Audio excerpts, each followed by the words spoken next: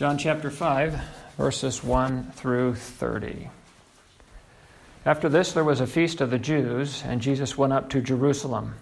Now there is at Jerusalem, by the sheep gate, a pool, which is called in the Hebrew tongue Bethesda, having 5 porches. In these lay a great multitude of impotent, a blind, halt, withered, waiting for the moving of the water. For an angel went down at a certain season into the pool and troubled the water. Whosoever then first, after the troubling of the water, stepped in, was made whole of whatsoever disease he had. And a certain man was there, which had an infirmity 38 years. When Jesus saw him lie, and knew that he had been now a long time in that case, he saith unto him, Wilt thou be made whole? The impotent man answered him, Sir, I have no man, when the water is troubled, to put me into the pool, but while I am coming, another steppeth down before me. Jesus saith unto him, Rise, take up thy bed, and walk. And immediately the man was made whole, and took up his bed, and walked. And on the same day was the Sabbath. The Jews therefore said unto him that was cured, It is a Sabbath day, it is not lawful for thee to carry thy bed. He answered them, He that made me whole, the same said unto me, Take up thy bed and walk. Then asked they him, What man is that which saith unto thee, Take up thy bed and walk? And he that was healed wist not who it was, for Jesus had conveyed himself away, a multitude being in that place. Afterward Jesus findeth him in the temple, and said unto him, Behold, thou art made whole. Sin no more, lest a worse thing come unto thee. The man departed and told the Jews that it was Jesus which had made him whole. And therefore did the Jews persecute Jesus, and sought to slay him, because he had done these things on the Sabbath day. But Jesus answered them, My Father worketh hitherto, and I work. Therefore the Jews sought the more to kill him, because he not only had broken the Sabbath, but said also that God was his Father, making himself equal with God. Then answered Jesus and said unto them, Verily, verily, I say unto you, the Son can do nothing of himself, but what he seeth the Father do. For what things soever he doeth, these also doeth the Son likewise. For the Father loveth the Son, and showeth him all things that himself doeth. And he will show him greater works than these, that ye may marvel. For as the Father raiseth up the dead, and quickeneth them, even so the Son quickeneth whom he will. For the Father judgeth no man, but hath committed all judgment unto the Son, that all men should honor the Son, even as they honor the Father. He that honoreth not the Son honoreth not the Father which hath sent him. Verily, verily, I say unto you, he that heareth my word, and believeth on him that sent me, hath everlasting life, and shall not come into condemnation, but is passed from death unto life. Verily, verily, I say unto you, the hour is come, and now is, the hour is coming, and now is, when the dead shall hear the voice of the Son of God, and they that hear it shall live. For as the Father hath life in himself, so hath he given to the Son to have life in himself, and hath given him authority to execute judgment also, because he is the Son of Man.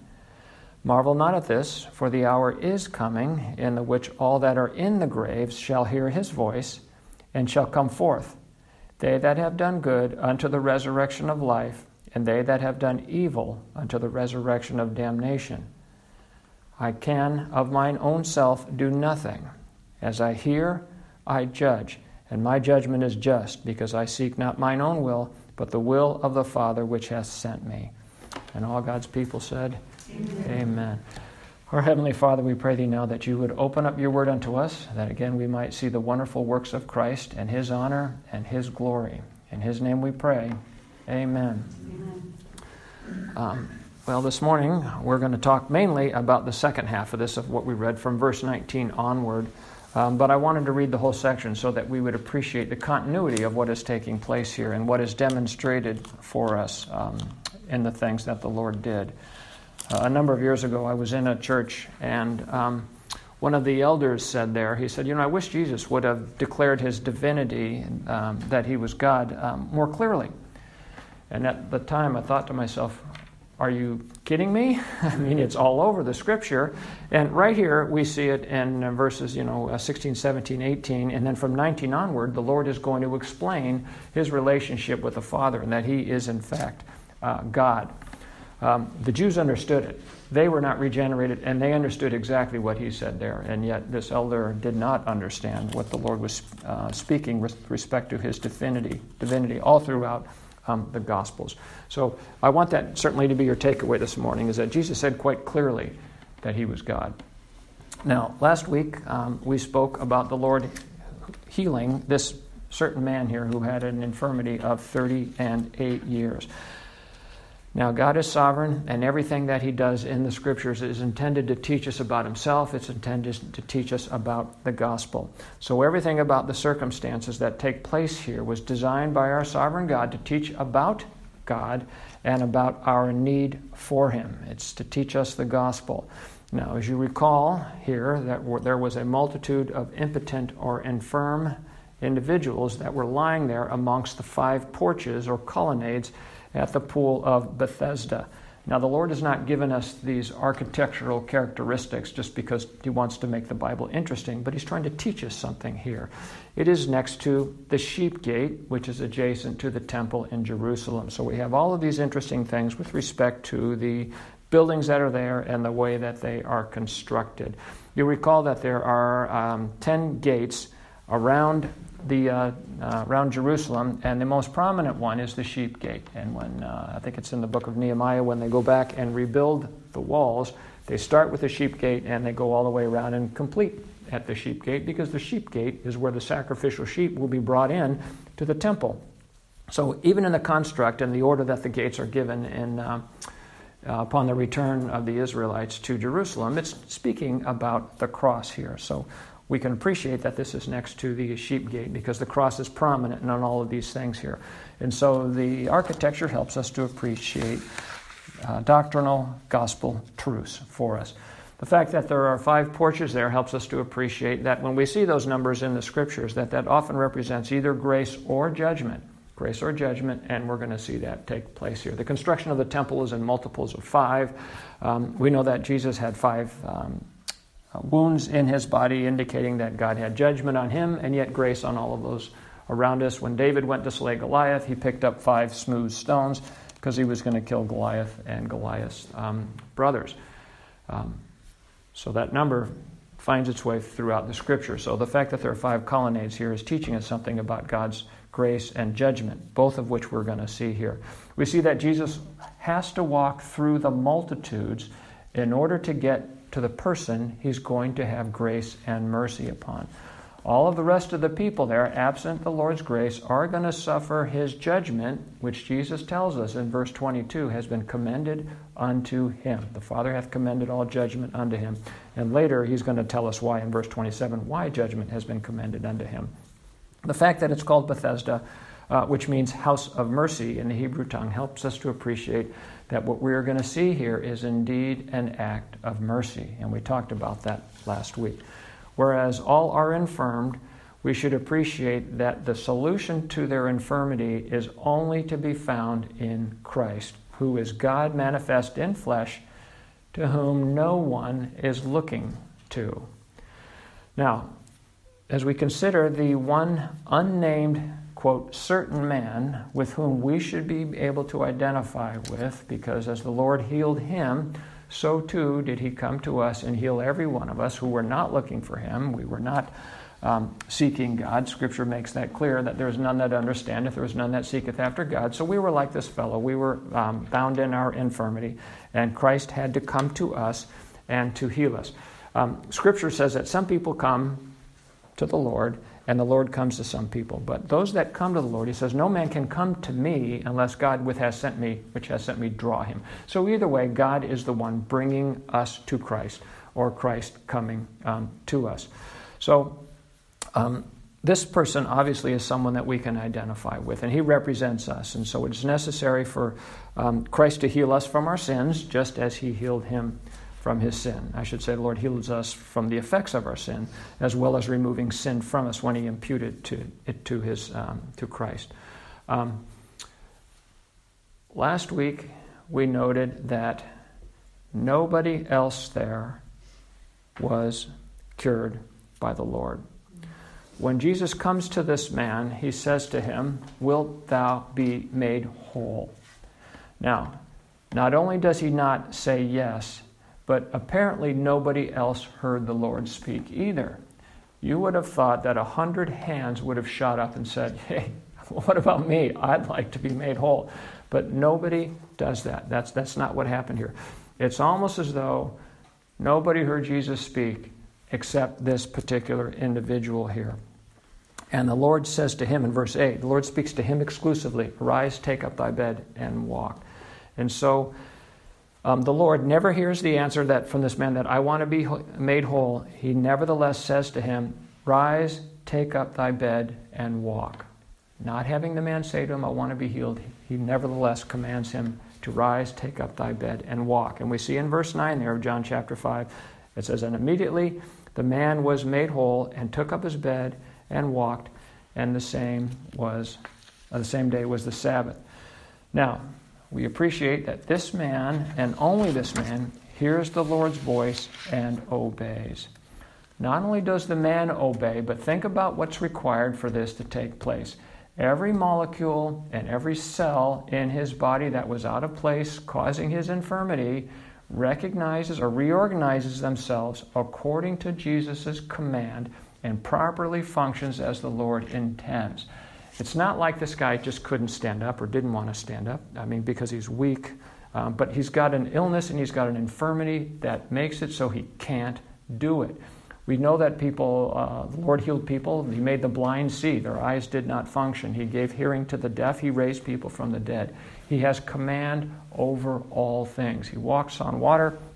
He commands the winds and the waves to cease. Everything obeys the Lord. So that simple statement to that man, you have to look beyond just an individual man lying there into his internal workings, if you will. Every molecule and every cell obeyed the Lord's command. Moved into position where it needed to be, giving him the strength in the flesh to arise up and walk. And so we can appreciate this in terms of our own salvation, that God is dealing with our sin. And we know that sin resides in the flesh. The Lord has command over all things. But again, as I've said before, no one else here hears the command and takes up their bed and walk. The organic properties of no one else's body changes. The Lord spoke directly to this individual, and it's only that certain man is healed. So clearly the Lord is teaching us the gospel truths about our salvation. At the very least, that God is the sovereign author of our salvation. Scripture says He is the author and finisher of our faith. And indeed, we see this taking place here. Now, last week I spent a fair amount of time helping us to appreciate that just as we can see our Heavenly Father in Christ, so too can we see something of the Holy Ghost. For in Him dwelleth all the fullness of the Godhead bodily. So I talked about that last week, about how He's like the wind. He makes these circuits and He comes back. And He's like the angel that moves across the water that we talked about in Genesis chapter 1. We also see that the Lord doing that. I've already mentioned this to you about how He walked on water. And when the Lord walked on water, like we see in Genesis chapter 1, He actually fished a man out of the water. Remember who that was? That was Peter. He pulled Peter out of the water. So we see the Lord demonstrating things that the Holy Ghost does, in addition to Him demonstrating characteristics and attributes of the Father.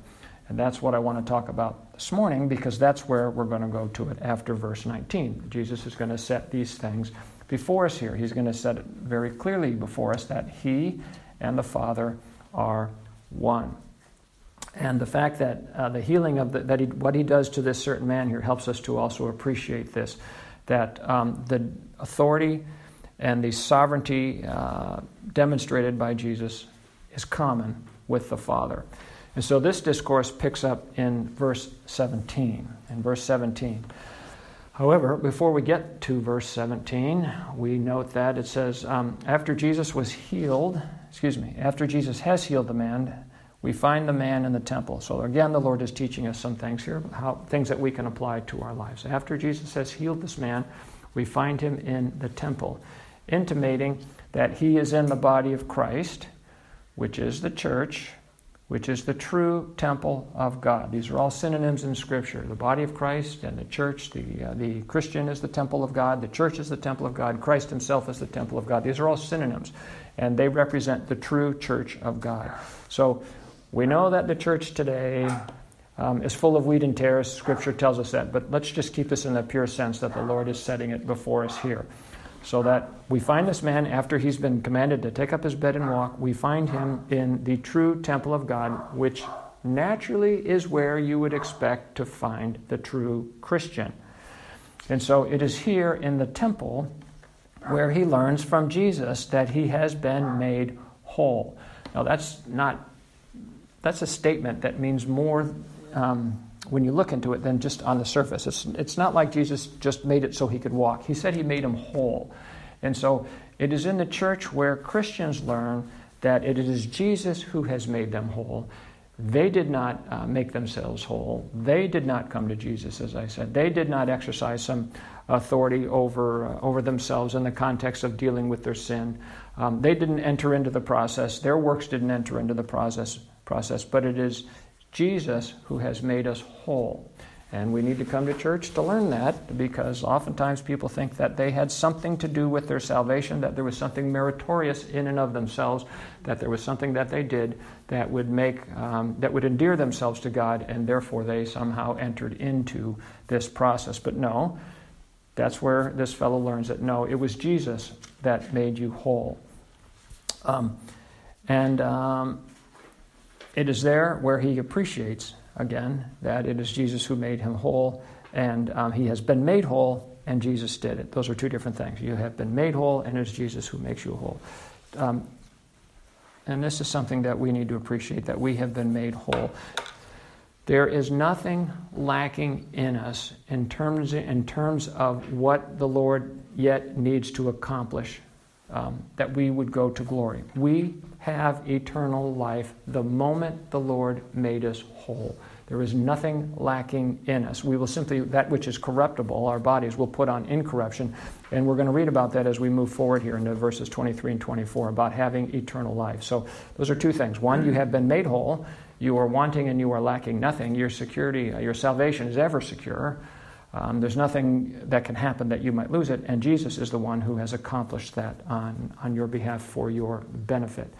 Now, as we see this individual do, so too should we do. It is from the church that this individual goes out into the world and he witnesses to others, telling them what Jesus has done on his behalf, that Jesus has made him whole. I've been made whole, and Jesus is the one who has done that. And that's what we read about in the Scriptures in Matthew 28 with respect to the Great Commission that is set before us, that we are to go out, as he says, "Go ye therefore and teach all nations, baptizing them in the name of the Father and of the Son and of the Holy Ghost, teaching them to observe all things whatsoever I have commanded you. And lo, I am with you always, even unto the end of the world." So we can expect the Lord to accompany us as we go out into the world to share the gospel. That's where he tells us to go. Go out into the world and share the gospel. And we see this fellow do that as an example that is set before us here. Another thing I think I want us to appreciate is that it is from Jesus that he hears from that these things are true, that he is whole and that Jesus has healed him. And so for those of us that come to church and sit under the preaching and teaching of the Word, we know that God has ordained pastors and teachers to teach truths. But of a truth, you have to hear from Christ. Otherwise, these are simply academic pursuits, academic interests, and they will not resonate and take up residence in your heart.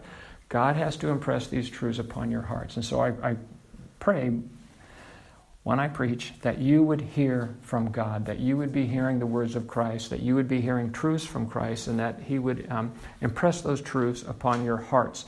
I've said this before, and I'll say it again. The gap between the head and the heart is as wide as eternity and deep as hell.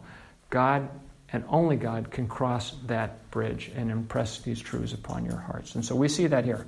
He hears from the Lord in the temple of those truths, which he then goes out and then shares with others here. And that's what we are to do. We are to go out into the world and witness there about what the Lord has done for us. Now, when the Jews hear that it was Jesus who healed this man on the Sabbath day, they persecute him and seek to slay him. Now, I think we should appreciate what it says in the Old Testament with respect to the law, that if you work on the Sabbath day, you're subject to the death penalty. And I'm not going to cover that this morning. I'm going to cover that later when we get to it in John chapter 7, because in there, this issue carries all the way for the next several months up until the Feast of Tabernacles.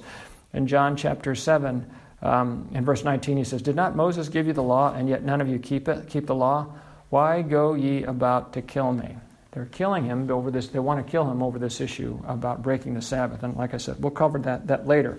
But in verse 23, he gets down and he says, "Ye are angry at me because I have made a man every whit whole on the Sabbath day." And who's the man that he made whole? It's this certain man here that he has made whole in John chapter 5. So this issue is going to carry itself through. They're going to harbor this against him. And we'll get to that later. So in verse 15 and 16, it says, "Therefore did the Jews persecute Jesus and sought to slay him because he had done these things on the Sabbath day." So interesting to note, they don't seek to kill the man that carried his bed and violated the Sabbath day. They seek to kill Jesus because he healed the man on the Sabbath day. I suppose you can tell the one fellow to put the bed down, but you're not about to tell Christ to unheal the man and then come back on the next day and re-heal him. I mean, when you think of what people are thinking here and the things that they do, it's clearly indicative that, as the Scripture says, the carnal mind is at enmity with God. Man is antagonistic towards God. And you see that all throughout the Scriptures. And so we can never appreciate the depravity of man and God's gracious mercy that he extends to us. You know, it says, while we were yet sinners, Christ died for us. While we were literally spitting in his face, he came to us and gave his only begotten Son to die for us. Now, in verse 17, he addresses the issue about them being seeking to kill him because of he healed on the Sabbath day. In verse 17, he says, "My Father worketh hitherto, and I work." Meaning, God the Father, my Father, Jesus' Father, works on the Sabbath, and I work on the Sabbath. Now, we can appreciate what the Scripture says, that when God had finished all his work, that he rested on the seventh day. And that's the principle from which the Sabbath flows. We also have to appreciate what the Lord says, that Sabbath was made for man, not man for the Sabbath. It's a good idea to rest on the seventh day. We need to do that, and then we can get recharged and go about our work the rest of the week. But anybody who has children, anybody who has pets, anybody who's got any form of responsibility in this world knows that you work 7 days a week. Your pets have to be fed. You got to water them. You got to feed them. You got to walk them. Your children have needs. You're going to attend to those needs. And it should come to no surprise to anybody, but running the cosmos in the universe is a big job. And it's got to be done 7 days a week. The Lord makes it rain where it needs to rain. He waters where it needs to be watered. He feeds people that need to be fed.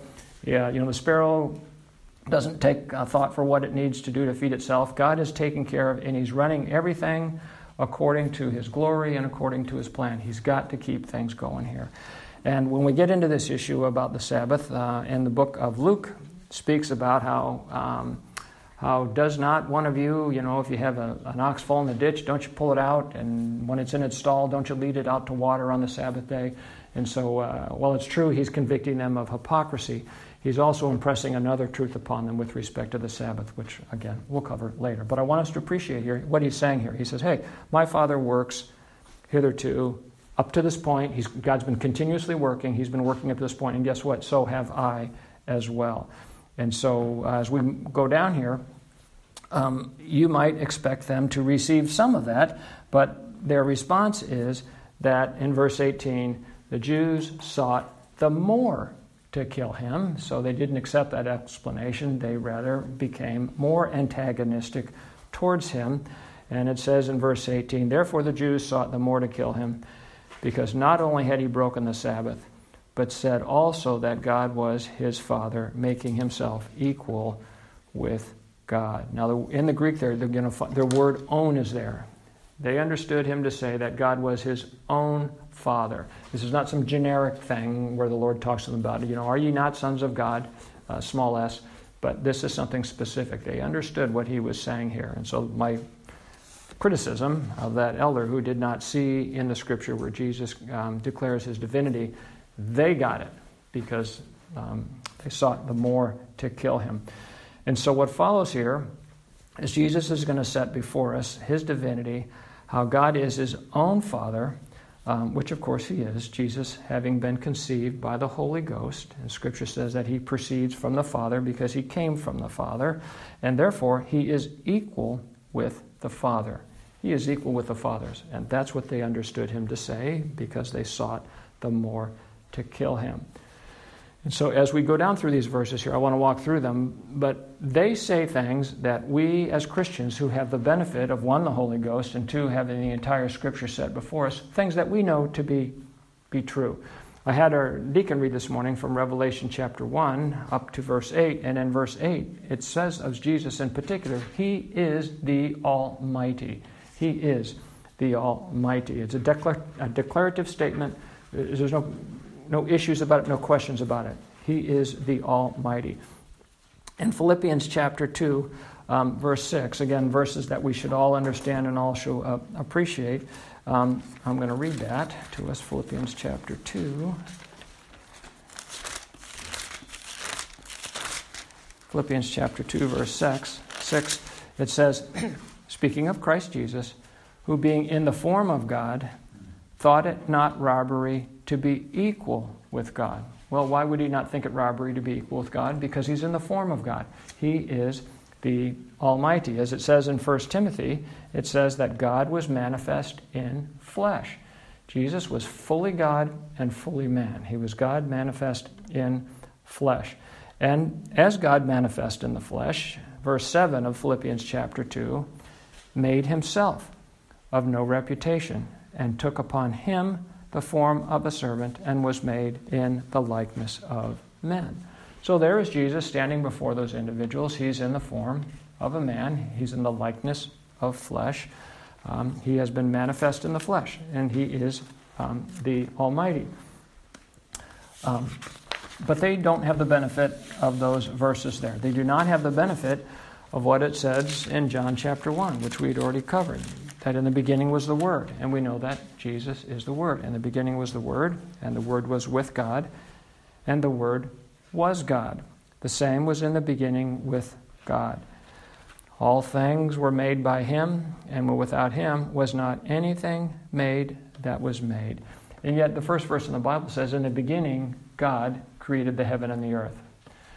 The word God there in Genesis chapter 1 is Elohim. It's plural.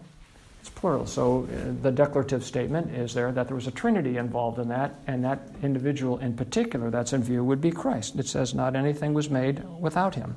That was made. He made everything. God spoke everything into existence, and Christ was the individual through which and by which he did those things. But we can think of them as all being done by Christ and by the Godhead.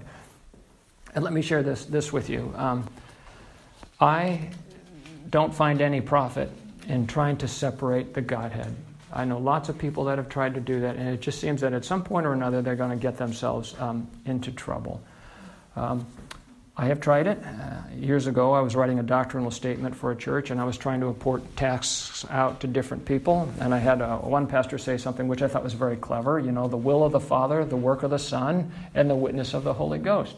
And yet when we look at what the Lord's going to say here in John chapter 5 is, guess what? It's the will of the Father and the will of the Son. They all have the same will, and we've just read about how the Father works hitherto, and I work. They're both working. The entire Trinity is involved in the salvation of every single human being that is saved. God is intimately, as the Godhead, is involved. We know what it says in 1 John chapter 5, verse 6, 7. For three that bear record in heaven. 1 John 5, 7. For the three that bear record in heaven. The Father, the Word, and the Holy Ghost. And these three are one. They are one. Father, the Son, and the Holy Ghost, they are one. So the God doesn't split himself up. A house divided shall not stand. They obviously are all operating in unison and working together. It's not like one is doing one thing over there and another one's working over there and a third one is working somewhere else. They're all working. It's one God working towards the same ends, accomplishing the same things together.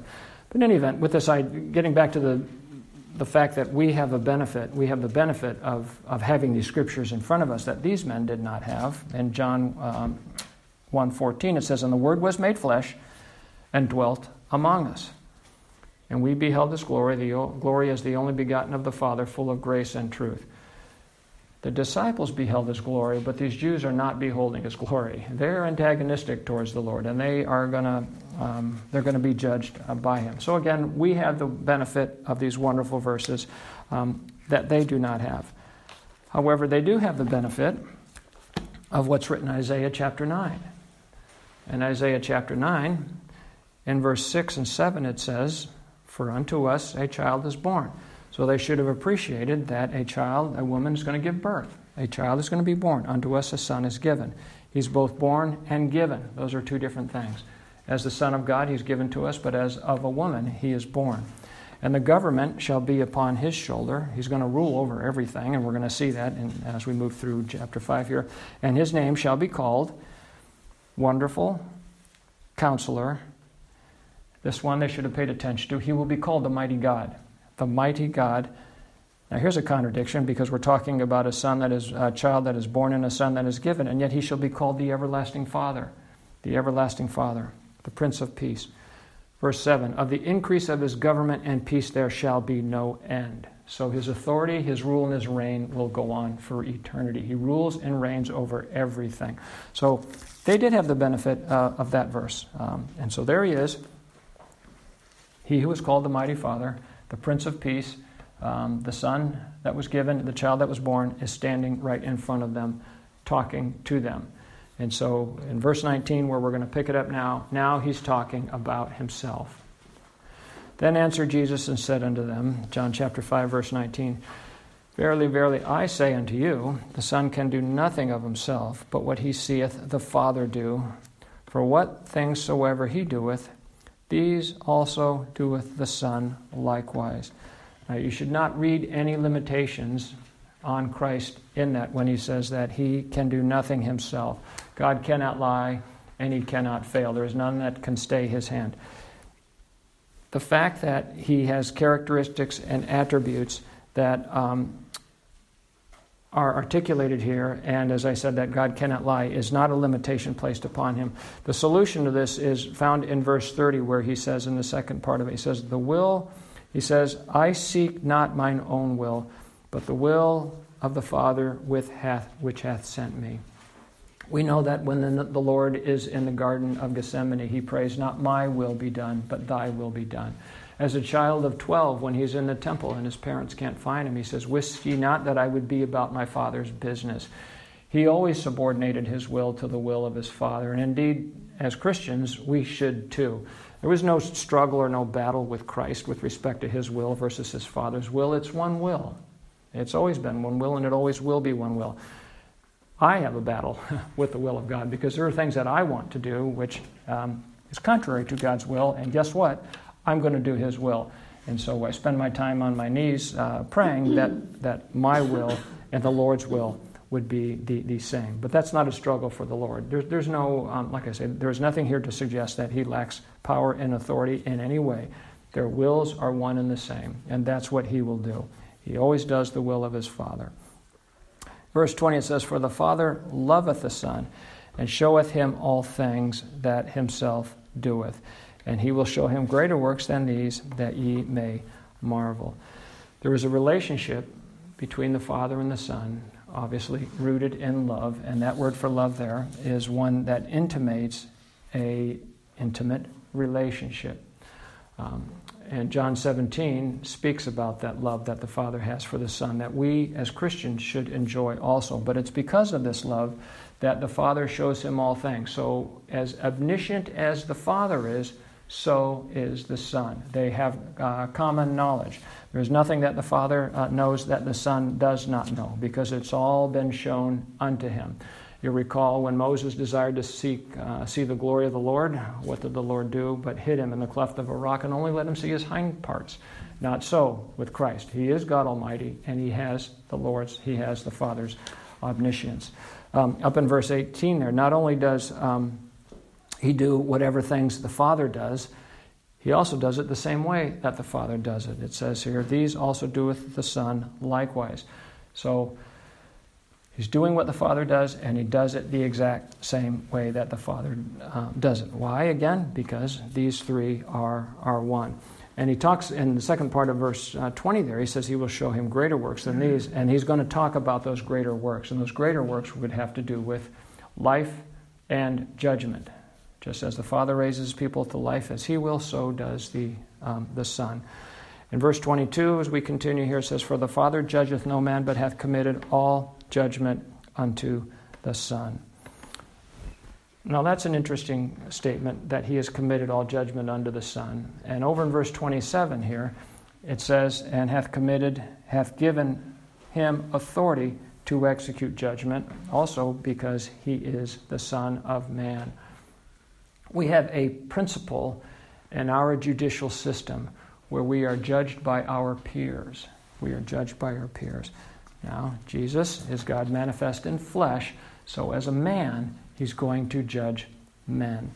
That principle comes from Genesis chapter 9, verse 6. In Genesis chapter 9, verse 6, it says, whoso sheddeth man's blood, by man shall his blood be shed. For in the image of God made he man. So, if you shed man's blood, by man will your blood be shed. Now Jesus, fully man, fully God. So he's been given judgment over all things because he is the Son of Man. And so in the context of judgment here, we are judged by one of our peers, one who suffered temptation as like us, and yet is without sin. So the Father has committed all judgment into his hand, and he's going to judge righteously because he's going to ever seek his Father's will, which we'll read about in a minute here. So in verse 23 it says that all men should honor the Son even as they honor the Father. He that honoreth not the Son honoreth not the Father which hath sent him. To love the Father means you should love the Son. Years ago I was preaching at a funeral, and I shared that. We had lost a friend, and I said, well, if you love him, you're going to love his children because you're going to see his characteristics and attributes in the children. And the First John speaks about that, about Christian love.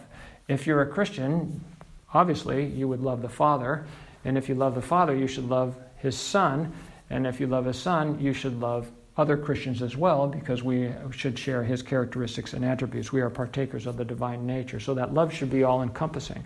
And as a result of that, we should honor the Son as we honor the Father. He has the same characteristics and attributes, and because they are one, we should honor them both. The same honor that we honor the Father, we should honor the Son as well. The Father hath sent him. Now in verse 24, we're going to see that which took place with respect to this certain man. So we're going to see a demonstration of this power and authority that the Lord has. He says, verily, verily, I say unto you, he that heareth my word, that would be Christ speaking, which that man did. He heard the Lord speak. He told him to get up, take up his bed, and walk. He heard that. He that heareth my word, and believe on him that sent me, hath everlasting life, and shall not come into condemnation, but is passed from death to life. That what took place with respect to that man's healing represents that. The Lord spoke to him, and he heard it. We know that in Proverbs 20, verse 12, it says, hath not the Lord made, the seeing eye and the hearing ear? And the answer is yes, he has made that. If you hear the Lord, it's because he has given you an ear to hear him. He has given you eyes to see him. Now, it's interesting what we see in verse 24 because it's similar to what we read in John 3:16. For God so loved the world that he gave his only begotten Son, that whosoever believeth in him, believeth in Christ, should not perish but have everlasting life. Here he's telling us if you hear the Son and believe what the Father has said, you have everlasting life. And so, again, he's placing these two. The Lord is placing himself on equality with the Father in terms of having faith in the Father and having faith in the Son, and to believing what the Father has said. In 1 John chapter 5, it speaks about how if you do not believe what God has said, you have made him a liar. In verse 9 of 1 John 5, it says, "If we receive the witness of men, the witness of God is greater. For this is the witness of God which he hath testified of his Son. He that believeth on the Son of God hath the witness in himself. He that believeth not God hath made him a liar, because he believeth not the record that God gave of his Son." So the Lord, the Father, witnesses about who Christ is, and we have to believe his witness. If you believe his witness, then you have life. If you don't believe his witness, you've called him a liar, and you do not have life in you. Verse 11, "And this is the record that God gave unto us, eternal life. And this life is in his Son." This is the record. The Bible is the record of the things that God has taught about his Son, Jesus, and we are to believe those things, and then we have life. "He that hath the Son hath life, and he that hath not the Son of God hath not life." So life is in the Son, and then we read here that life is in the Father as well. It's in both of them. Again, making himself equal with God. They are one and the same. Now, verse 25, let me continue. Look at verse 24 again. It says, "Who that believeth on him that hath sent me hath everlasting life, and shall not come into condemnation, but is passed from death to life." I hope you can appreciate the depth of the truth of the reality of that statement. If the Lord has quickened you, if you have heard his voice, you have been transferred from death unto life. This man in chapter 5 symbolizes somebody translating from death to life. He heard the Lord's voice, he got up and he walked, and then we find him in the temple. That is true of every individual that hears the Lord speak life unto him. They have been transitioned from death to life. There is nothing in the Scripture that would even intimate or suggest that you would go the other way. It's only a one-way street. You go from death to life. You do not go from life to death. And the life that's in view here is everlasting life. Those are the words there in verse 24. It is everlasting life. You have everlasting life and shall not come into condemnation. So on that great day of judgment, there is no condemnation now to them that believe on the Lord Jesus Christ. I mean, that's what the Scripture says. I believe that's in the book of Romans. So you've been transitioned from death to life, and condemnation is passed away. It is not something that is you need to ever be concerned with. In verse 25, "Verily, verily, I say unto you, the hour is coming, and now is, when the dead shall hear the voice of the Son of God, and they that hear it shall live." What is he speaking about here? He's talking about people who are dead in trespasses and sin. And when they hear the voice of the Lord, right now, they come to life. They shall live. Now, Scripture refers to this as the first resurrection. If you look in Revelation chapter 20, it'll speak about the first resurrection in verse 5, and then it talks about the second death. So, John chapter 5 helps us appreciate what those things are. The first resurrection has already taken place in your life if you believe on the Lord Jesus Christ, because he has spoken to you, and you who were dead in trespasses and sin have eternal life, and you shall live. You shall live forever. Verse 26, "For as the Father hath life in himself, so hath he given to the Son to have life in himself." And so, as I mentioned already, life is incumbent to God the Father, and it is in the Son himself. That is true life. Yet it is eternal life. Verse 27, "And hath given him authority to execute judgment also, because he is the Son of Man." We talked about why that is true. Verse 28, "Marvel not at this, for the hour is coming." Now this is exclusively future tense. "In the which all that are in the graves shall hear his voice." He's talking about something different here. Now he's talking about the resurrection on the last day. Verse 29, "And shall come forth they that have done good unto the resurrection of life, and they that have done evil unto the resurrection of damnation." So I want us to appreciate here that there are two types of resurrections. There are two types of resurrections set before us here. The book of Daniel spoke of those two, and so the Lord is saying something that has already been said. In Daniel chapter 12, verse 2, the Lord says, "And many of them that sleep in the dust of the earth," meaning people that are in the graves, "shall awake, some to everlasting life, and some to shame and everlasting contempt." So he's speaking about the eternal judgment of all of those people that do not have life, those that are not in Christ, nor is Christ in them. And we read about that again also in the book of Revelation, where it speaks of the second death. And this resurrection brings everybody before the great throne of judgment. And so you have people that are spiritually dead are going to receive a body in which they are going to suffer eternal punishment of the Lord. And verse 14 says, "And death and hell were cast into the lake of fire. This is the second death." There are two deaths that can take place for an individual. You recall when the Lord is warning about who you should fear. He says, "Fear not them that which destroy the body, but he who can destroy the body and soul and cast it into hell." So the death of your body is the first death, and the death of your soul, if you're subject to the Lord's condemnation, would be the second death. If you've enjoyed the benefit of the first resurrection, you will never know the second death, spoken about there in Revelation. So what's set before us here is that there are two types of resurrections, one unto eternal life and one unto eternal damnation. And so with the Lord speaking of these things here, that should put to bed any debate about purgatory or any other intermediate between the grave and the throne of judgment. When the Lord speaks and the people come out of the grave, they're either going to glory or they're going to suffer from eternal damnation.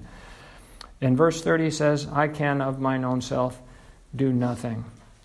As I hear, I judge, and my judgment is just, because I seek not mine own will, but the will of the Father which hath sent me." So the Lord, as I've said, ever does that. His will is ever consistent with and conforms to the will of the Father. They are of one mind. So as we're looking at this section here about the Lord speaking of himself, we can appreciate that he works just like the Father works. They are equal in that regard. That they will is the same will. His will is equal with that of the Father. His omniscience is the same as that of the Father. His sovereign rights and rule over life and death is the same as it is of the Father. His honor that he should receive is the same as the Father. That he can impart life to whomever he will, that's the same as his Father.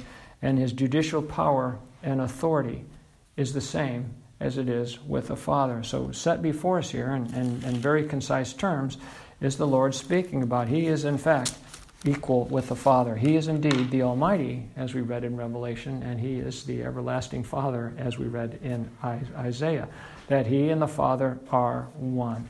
And so in Philippians 2, he thought it not robbery to be equal with God, because he is indeed God. And so as we close up this section, we should appreciate what's written in Revelation chapter 19, verse 1, and it says there, "And after these things I heard a great voice of much people in heaven saying, Hallelujah, salvation and glory and honor and power unto the Lord our God." Speaking, of course, since this is the revelation of Christ Jesus, speaking of Christ, because he has done everything that is required to secure a people unto himself, a people unto the Father, through the cross. His will and the Father's will were one and the same. So we'll close with that. And all God's people said, Amen.